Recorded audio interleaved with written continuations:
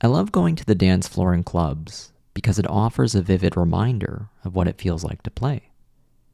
There's no deliverable due at the end of the evening or productivity quota to hit. There is no pass or fail. Instead, you're on a fundamentally different kind of journey, filled with curiosity and spontaneity, as you creatively express yourself in whatever way happens to feel most natural and interesting in the moment. You're dancing to dance. Enjoying something for its own sake in this particular way is perfectly compatible with the idea of working in service of future goals. You can exercise for long-term health while finding joy in the exercise itself.